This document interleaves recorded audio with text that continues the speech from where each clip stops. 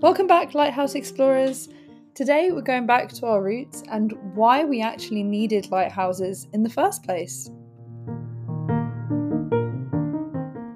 Archaeologists have dated the first boat we found to around 8,200 to 7,600 BC, so we've really needed boats for a long time. We need them for moving between land masses, and we've also needed them for trade.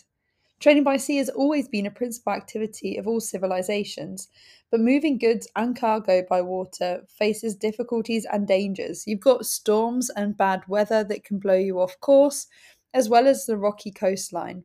It's all in all quite a treacherous endeavour.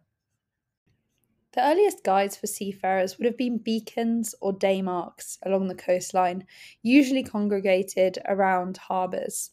Seafaring families may have also put lights outside their homes to help guide them back during the night time.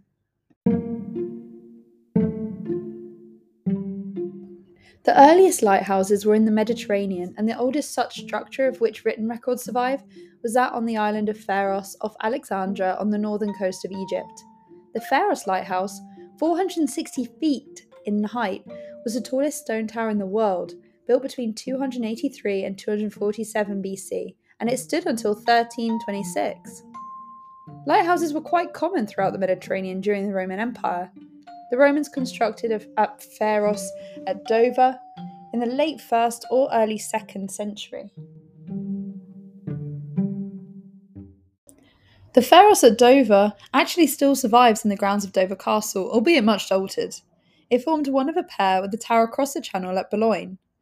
Following the fall of the Roman Empire, no lighthouses were constructed until well into the medieval period, and then they were established on a somewhat haphazard basis, usually through the efforts of local groups or wealthy individuals. A light managed by Celtic monks at Hookhead in Waterford on Ireland's southeast coast was shown during the 12th century, and this was typical of early maritime lights, the majority of which were ecclesiastical in origin. In England, the earliest known light was a harbour light at Winchelsea on the Sussex coast, erected about 1261 and tended by local monks. The royal patent issued to the barons of the Cinque Port of Winchelsea in 1261 entitled them to levy, by compulsory means, 2d from every ship that entered the port, and this patent laid down the principle of ships paying light dues, which operates to the present day.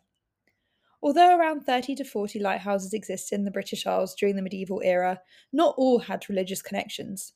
Many were on the south coast, such as that at St. Catherine's Oratory on the Isle of Wight, which was erected by a rich merchant, Walter de Gideon.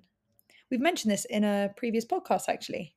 He was threatened with excommunication from the Catholic Church after he had purchased barrels of wine from local wreckers who had acquired them from a ship wrecked at the point.